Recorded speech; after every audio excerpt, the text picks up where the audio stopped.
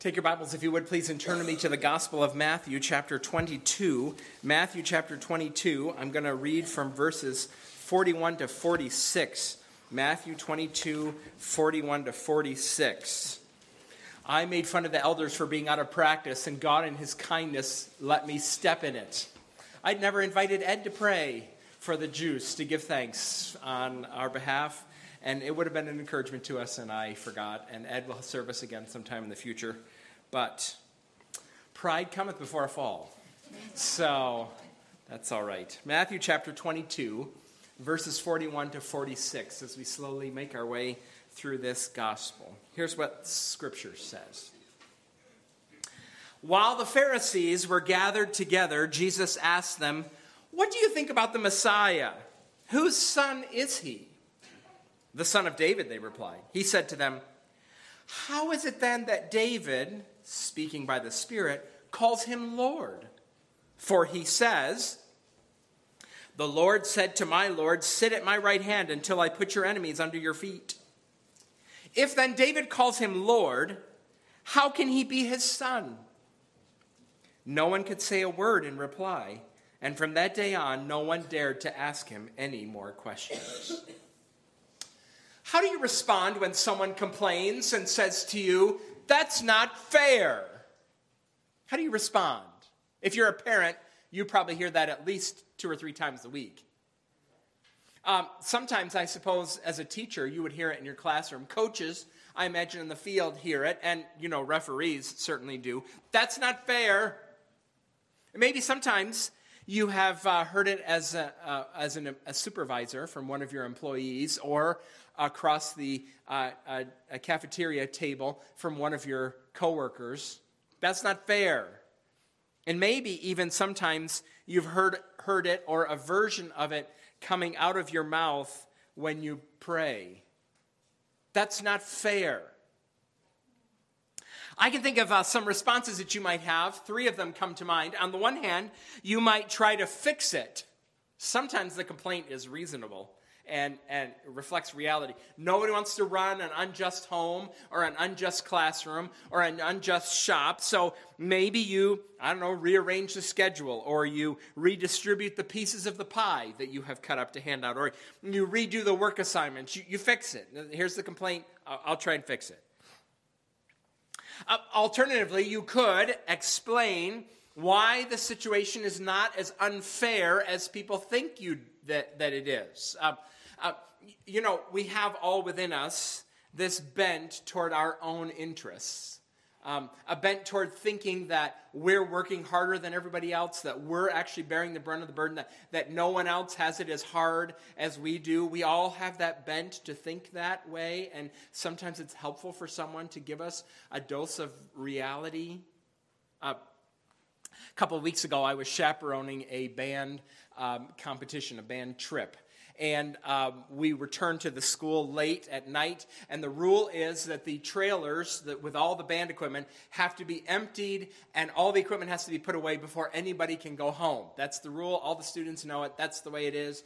And I was outside putting the chaperone stuff, collecting it, and starting to get it put away. And 2 girls were walking across the darkened parking lot to their cars. And I knew the trailers weren't empty. In fact, standing next to me was another chaperone, another volunteer. She is the parent of the marching unit boosters, so she knows everything. And she said to me, "Those girls are leaving. They're not supposed to." And I said, "Would you like me to yell at them?" And she said, "Absolutely." So I did. I said, "Girls, you're not supposed to be leaving yet. The trailer's not empty." And one of them turned, and they stopped and turned and looked at us across the parking lot and one of them said, "I have to work at 8 o'clock tomorrow morning." I did not realize that she was the sole exception to the rule because of her rigorous work schedule. It was a Saturday night. It was late. I was grouchy. I'm not as good a Christian as I would like. I said, "I have to work at 7:30 tomorrow morning." They didn't stop. That made them talk to one another for a little bit, but then they kept going and walked right into their car and drove right home. Don't be so hard on them. Some of you are gasping, which is making me feel good about myself, but don't Don't be too hard on them. If you ask me later, I will tell you about all the rules that don't really apply to me either. Like that speed limit thing. I mean, whoever thought of that? I'm the exception, don't you know? I'm the exception. That's not fair. Here's a third response. This is sharper, but maybe a wise response. This is what Bruce Sauter, I think, says often. I've heard him say this. That's not fair. You're right. It's not fair. Life's not fair. And the sooner you figure that out, the better off you'll be. Which one of those three responses do you prefer? All three at various times have their uses. I want to suggest to you that the passage of Scripture that we just read, in the context that it appears in the Gospel of Matthew, actually seems to favor the third response. You're right. Life's not fair. But it also adds one line that makes a very important difference. Life's not fair. That's true. At least not yet. At least not yet. At least it's not fair yet. And getting that not yet provides crucial ballast as you cross the seas of life in this broken world. We're going to walk through this passage. I've already given you the headings for today. One of them's already shown up on the screen. First, we're going to talk about the fact that life's not fair, and I want to think about this passage in its context in Matthew 22. Then we're going to think more specifically about the content of this passage, and we're going to think about that second heading, not yet. That will come in a little bit. Not yet. My goal is I want to show you that this is one of the most important passages in the Gospel of Matthew, not only for what it says about Jesus, but in this context, it also works like glasses that help us see life with a little bit more clarity. Let's start. Life's not fair. You've heard me say this, the context of this passage. Matthew 22 is a series of questions and answers, 4 of them. This is the 4th one, between Jesus and the religious leaders in Jerusalem. They ask him 3 questions that are meant to trick him, fool him, make him look corrupt, make him look foolish, get him in trouble with the Roman authorities or get him in trouble with the crowds that were following him. They're trying to take Jesus down with their questions. Sean O'Donnell says that this is like a baseball game and that they're throwing their best pitches at Jesus. What we find actually in the passage is that Jesus takes all of those pitches and hits them out of the park. The Pharisees, the religious leaders, don't win this battle of wits. My biology teacher in high school used to have a sign on her desk that said, "I refuse to have a battle of wits with an unarmed person." It's probably a good sign for most high schoolers, right? And Jesus, he wins over and over again here. He handles every single one of their questions. And then he asks them a question that they can't even answer. They don't even take a shot at it. You remember, we've talked about some of the implications of this conflict. We've talked about the fact that this conflict, these conversations, remind us that Jesus was not tricked or outsmarted onto the cross.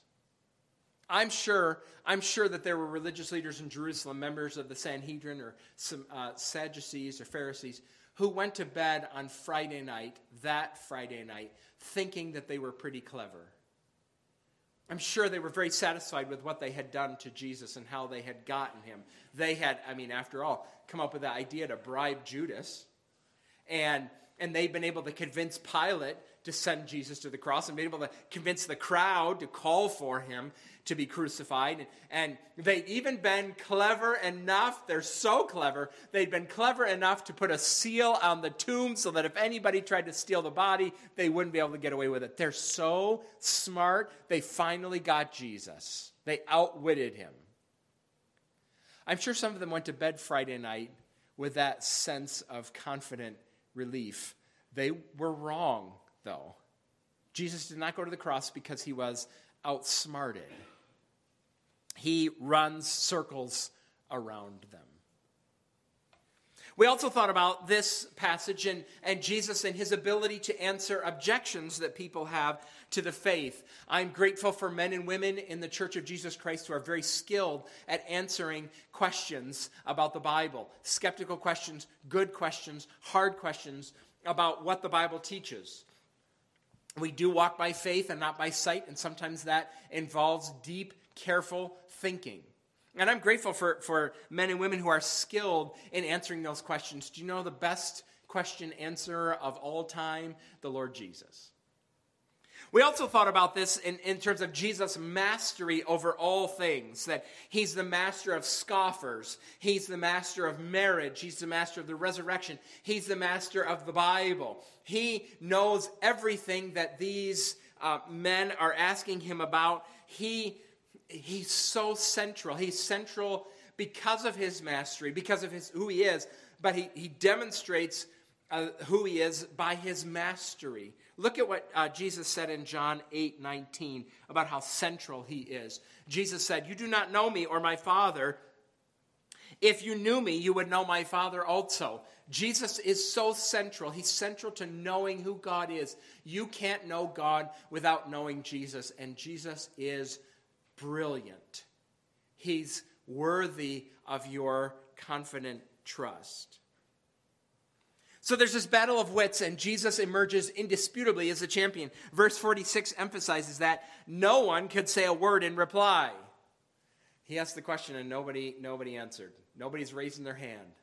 And they're all looking away. Don't call on me, don't call on me, I don't know. No one could say a word in reply, and from that day on, no one dared to ask him any more questions. I mean, he wins. He wins. And you know what happens? They still crucified him. What should they have done? They should have, in response, this is not fair. This is not fair. In response to Jesus answering all their questions perfectly, they should have bowed down to him and acknowledged his superiority. That is not what they did. They went out to crucify him. And that's not fair. We hear occasionally on the news stories of men or women who are released from prison, people who have been wrongfully imprisoned. Here's a recent one. In 1976, Ronnie Long was arrested for breaking into the home of a 54-year-old woman named Sarah Boast who lived in Concord, North Carolina. He was arrested and charged with sexual assault and burglary. 44 years later, in 2020, he was released from prison. He spent 44 years in prison for this crime. The state of North Carolina confessed to the judge that they no longer had the evidence to prosecute the case, and a federal appeals court had ruled that Long had been a victim of extreme and continuous police misconduct. I hate stories like that. It's terrible. 44 years lost of this man's life. It's a grave injustice. And yet we're reading in the Gospel of Matthew about the greatest act of injustice that has ever occurred. The Lord Jesus crucified. Jesus isn't corrupt. He's not stupid. He's not flawed. It's not fair that they executed him. It's not right that they executed him. And the New Testament tells us repeatedly to expect this same sort of treatment in the world we live in as followers of Jesus.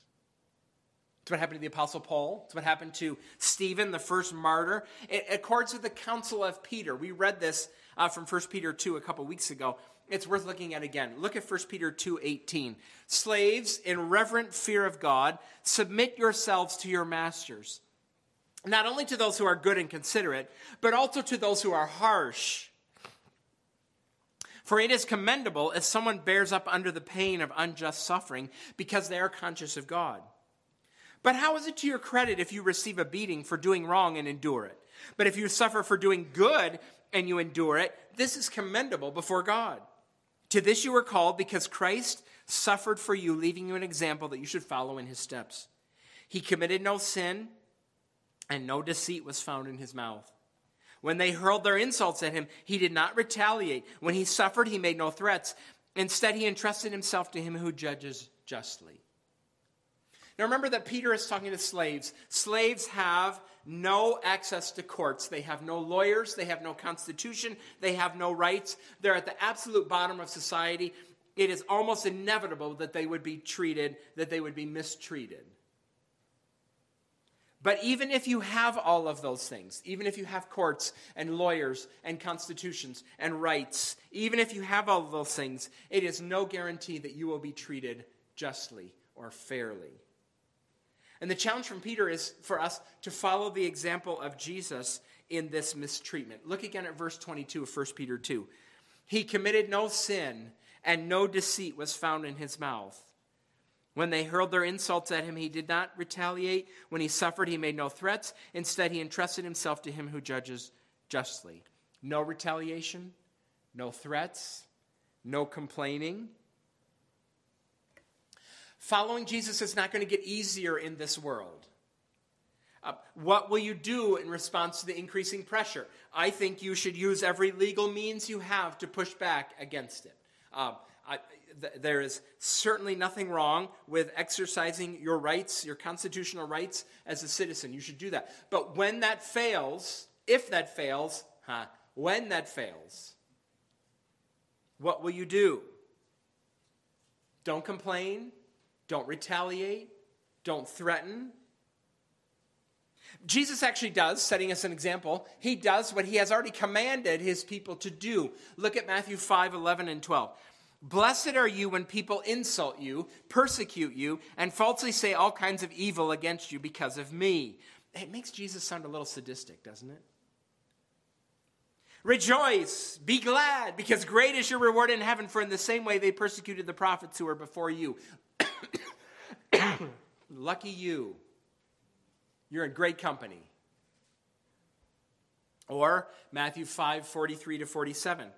You have heard that it was said, love your neighbor and hate your enemy. But I tell you, love your enemies and pray for those who persecute you, that you may be children of your Father in heaven. He causes his sun to rise on the evil and the good and sends rain on the righteous and the unrighteous. If you love those who love you, what reward will you get? Are not even the tax collectors doing that? Anybody can be nice to people who are nice to them. It's not hard. And if you greet only your own people, what are you doing more than others? Do not even pagans do that? There's nothing supernatural in the life of someone who is nice to someone who's nice to them. But what do Jesus' people do? We don't argue, we don't threaten, we don't complain, we don't retaliate. We, in fact, oddly enough, we rejoice, we love, we bless, we pray. Now, this is terrible advice. You should recognize how odd this is. It's masochistic. Only though if you count out the rest of the paragraph that we need to talk about here. The context reminds us and tells us life is not fair. It's not fair. But the content of this paragraph is a shout from the Gospel of Matthew that says, not yet. Not yet. Let's think about this. The question that Jesus asks is not merely a bit of trivia here in this passage. It nestles right into the overall message of Matthew and claims of Matthew, claims he makes over you as his readers. Jesus actually asks three questions. It's his turn at the plate, and he throws three balls to them as they're up at bat. And question number one is pretty easy. It's a single. Everybody knows the answer. Question is, verse 42, what do you think about the Messiah? Whose son is he? Now, some of you might be newer around here. Let me tell you what the word Messiah means in the Bible. The Messiah is a reference in the Bible to the promised deliverer. God promised that he would send a rescuer. All the way back in the book of Genesis, he started making these promises about the deliverer, the rescuer that he's going to send. It's going to be someone who's going to defend God's people and execute judgment on the earth and fix everything that's broken. And Jesus is talking about this promised deliverer. What do you think about the Messiah? Whose son is he? Back in 2 Samuel, one of the prophets had told us that this Messiah would be a descendant, not a first-generation son, but a descendant of David. That David and Goliath, the great king David. Whose son is Messiah? David's son. All right? Everybody knows that. Question 2, verse 43. How is it then that David, speaking by the Spirit, calls the Messiah Lord? And you have to understand something about this culture in which Jesus lived. In this culture, it is impossible for the Son to ever have a higher title or to ever have more glory than the Father. There is always, from generation to generation, decreasing glory. It's impossible for a son to have more glory than a father. You will never be more awesome than your father. Now, if your father's in the room, you should look at him right now so he can give you one of these. Okay? Right? You will never be more awesome. I would have thought I would have gotten at least one amen off of that. You'll never be more awesome than your father. All right? Nothing. All right. Always, if the Messiah is David's descendant, how is it possible for David to call him Lord? Because the king bows to no one. Have you watched any episodes of The Crown, Netflix's series about Queen Elizabeth II? Some of you have. They go to great detail in The Crown to talk about Queen Elizabeth and who bows to who and what's the right protocol for the queen. And when the queen is, when she becomes queen, Elizabeth becomes queen, everybody bows to her. Her grandmother, her mother, her sister, her husband now for the rest of his life has to walk 5 feet behind her. Even her uncle, who has been king, but abdicated, must bow to her. The queen bows to no one. How can it possibly be that David would call his son Lord? It doesn't make any sense.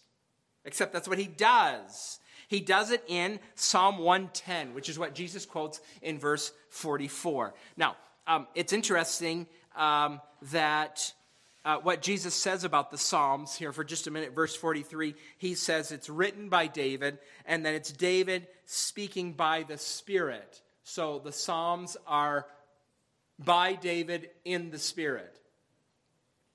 Who wrote Psalm 110? David or the Holy Spirit? Yes, is the answer to that question.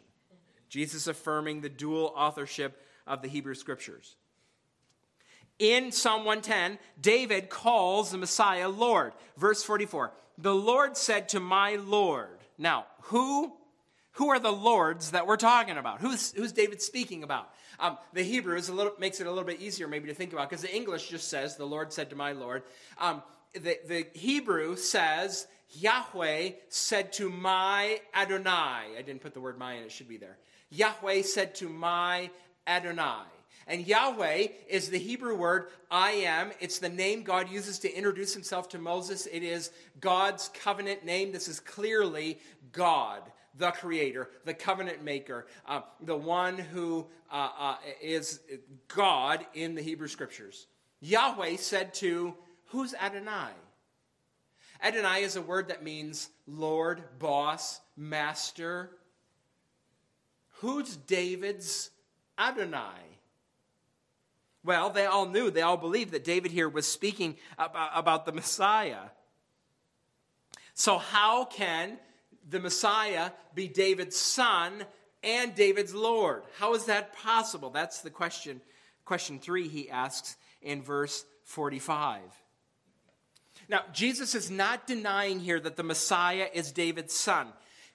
What he is doing is he's affirming that the Messiah must be more than just David's son. Yes, David's son, but even more than David's son.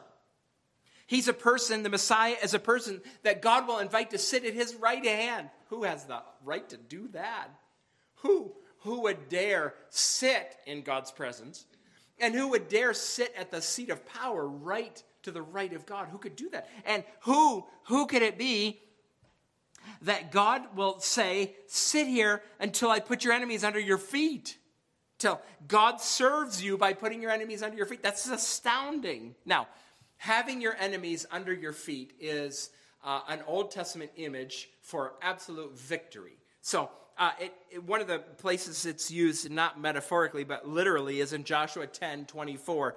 Joshua speaks to some of the elders of Israel, and he says, "Come over here and put your feet on the necks of these kings." It's in the Hebrew, it's not in the English. The Hebrew says, "And make them say, 'Uncle.'" Come here and put your feet on the necks of these kings. So they came forward and placed their feet on their necks. Joshua said to them, "Do not be afraid, do not be discouraged, be strong and courageous. This is what the Lord will do to all the enemies you are going to fight." It's an image of total victory. Who is this? David's son. Not just David's son, though. And actually, Psalm 110, if we continue in it, tells us more. It tells us that this Messiah is going to be a priest too. The Lord has sworn and will not change. Verse 4, his mind. You are a priest forever in the order of Melchizedek. The Messiah is going to be a king priest. Verse 5 tells us about this role reversal. Think about this. How astounding is it that God would say to someone, that the God who made the world and everything in it would say, "Here, you sit at my right hand." Now look at verse 5 says, the Lord to the Messiah, saying to the Messiah, "The Lord is at your right hand." They switched places. The Lord is at your right hand, and he will crush the kings on the day of his wrath. And then verse 6, speaking about the Messiah again, he will judge the nations, heaping up the dead and crushing the rulers of the whole earth. Messiah is judge. Who can this be? Who can this be? He's David's son. He has to be more. He has to be even more, though, than just David's son. This is not Bible trivia that Jesus is playing with these religious leaders. He's actually making a claim on their lives that is a challenge to them and a comfort to Jesus' own people. It's a challenge to the religious leaders. They've seen the miracles. They've heard the teaching from Jesus. They have listened as he answered all of their questions. What are they going to do with him? What are they going to do with him? What should they do with him? They should bend the knee in honor and recognition. You, we thought we could trick you, but clearly we cannot. You are great. And instead, they plot to crucify him. He's making this claim over them that they will not respond to. Every human being on planet Earth is going to have to deal with Jesus. Every person in this room will have to deal with Jesus. Answer to this claim of his authority. And some of you might be hesitant because, you have some significant questions. There's questions that we talked about a while ago. Good questions about the trustworthiness of the Bible or some of the things that it teaches. And those questions are making you hesitate. But, the Scripture says to us that ultimately that our questions, our intellectual questions, is not the final problem. The heart of the problem, the Bible says, it's the same one that's here, is about Jesus' lordship, his authority, his right to tell you what to do and what to believe. And every person on earth will have to answer to the Lord Jesus. I said it's a challenge. It's also a comfort. It's a comfort to us. And that comfort is wrapped up in that little word, until. Sit at my right hand until I put your enemies under your feet. Not all of the enemies are yet under Jesus' feet. There's a lot of things that happen in this world that are not fair and not right and not whole. And this passage says, that's not fair. We say, that's not fair. And this passage says, not yet. Not yet. The New Testament makes multiple references to this. Hebrews 2, 5-9 picks up on this image a little bit in an interesting way. Look what Hebrews 2 says. It is not to angels that he has subjected the world to come about which we are speaking. But there is a place where someone has testified. That's a great way to make a reference to, he's going to quote from Psalm 8, and the author of Hebrews says, there is a place where someone has testified. It'd be a lot easier if he would say, Psalm 8 says, but that's not what he does. He says, there is a place where someone has testified. What is mankind that you are mindful of them, a son of man that you care for him? You made them a little lower than the angels. You crowned them with glory and honor and put everything under their feet. Interesting, Psalm 8 had made that reference to human beings, everything being under the feet of human beings. In putting everything under them, God left nothing that is not subject to them. Yet at present, we do not see everything subject to them. This is the reality. Is your life ordered the way you want? Is it perfect the way you want? Do all of your problems immediately say, "Uncle," when you stretch out your feet? We do not see everything subject to them. Oh, no. But, verse 9, we do see Jesus, who was made lower than the angels for a little while, now crowned with glory and honor because he suffered death, so that by the grace of God he might taste death for everyone. There is a day that is coming when Jesus will visibly, clearly, indisputably reign over all things. He will reign over all things, and then he will hand everything over to his Father. And like 1 Corinthians 15 says, God will be all in all. Visibly, indisputably, demonstrably, confessed by all in all. This is not incidental to Matthew in his gospel. In fact, in Matthew chapter 24 and 25, which we're going to get to eventually, Matthew is going to go into great detail about that day that the Lord Jesus returns to reign. We're going to actually get to there, Lord willing, during December. So in church, we'll be singing about Christ's first coming and studying about Christ's second coming. It'll be great overlap there. We'll finally be able to sing Joy to the World legitimately. It'll be great. It'll be great. Remember that day when you finish reading the Gospel of Matthew, because against this Lord, all hell is going to break loose. Against this Lord, he's going to be betrayed. He's going to be tried. He's going to be beaten. He's going to be mocked. He's going to be crucified. And he's going to be buried. And he will not look very much like a lord when he's lying in the tomb and the stone is across the entrance. He's going to, Hebrews 2 says, taste death for everyone. He's going to die because he's going to rescue his people from the wrath to come. The wrath that he's going to bring. He's going to bring that wrath as judge. But at the end of the Gospel of Matthew, he's going to die to save his people from that wrath.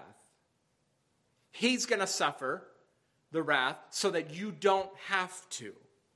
So that on the day of glory when he comes, you will not be under his feet, but at his side. Remember that as you read Matthew, because all hell is going to break loose against Jesus. And at times, remember that, at times, you're going to feel that it has broken out against you too. Because terrible things are going to happen to you. And it won't be fair. But Jesus is going to make it right. It's not fair. Not yet. I discovered in recent years a new hobby that I enjoy. In the winter time especially, I have taken up the hobby of putting together puzzles. Which, you know what that means? I'm old. Can knitting be far behind? I don't know. So I was looking at, I saw an advertisement for a set of 3 puzzles. I really liked the pictures. And unfortunately, the puzzles have 1,000 pieces. That's too much. But I ordered these puzzles and came, and I was on vacation, so I started putting one of them together.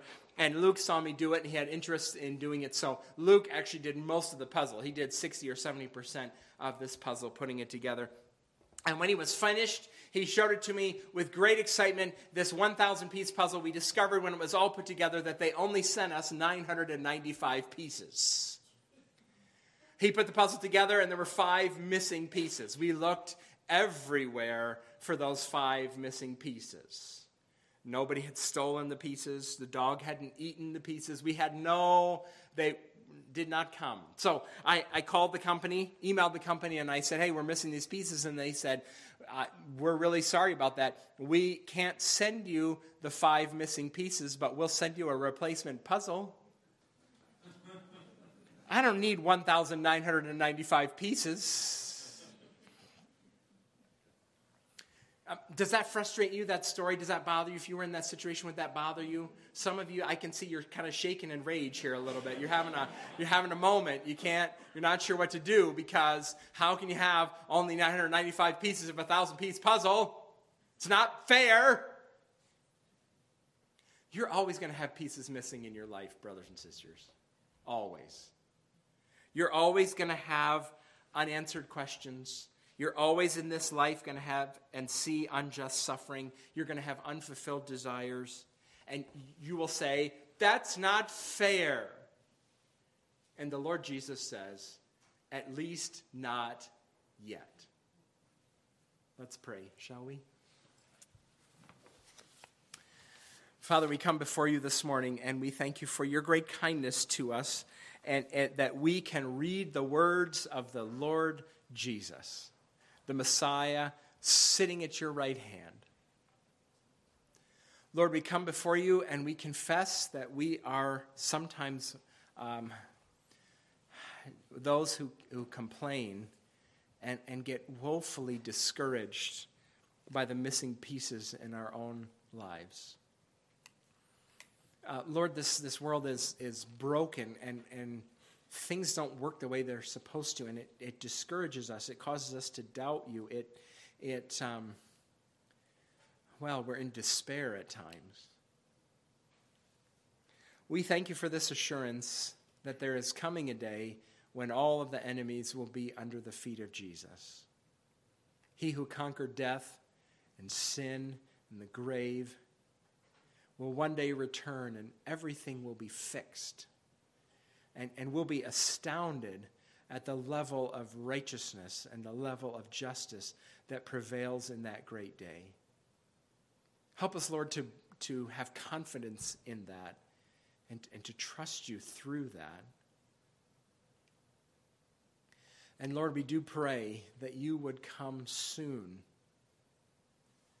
that this day of glory that we'll have the privilege of sharing in, that hasten that day, Lord, for our sake and for your glory. We pray these things together in the name of the Lord Jesus, saying, Amen.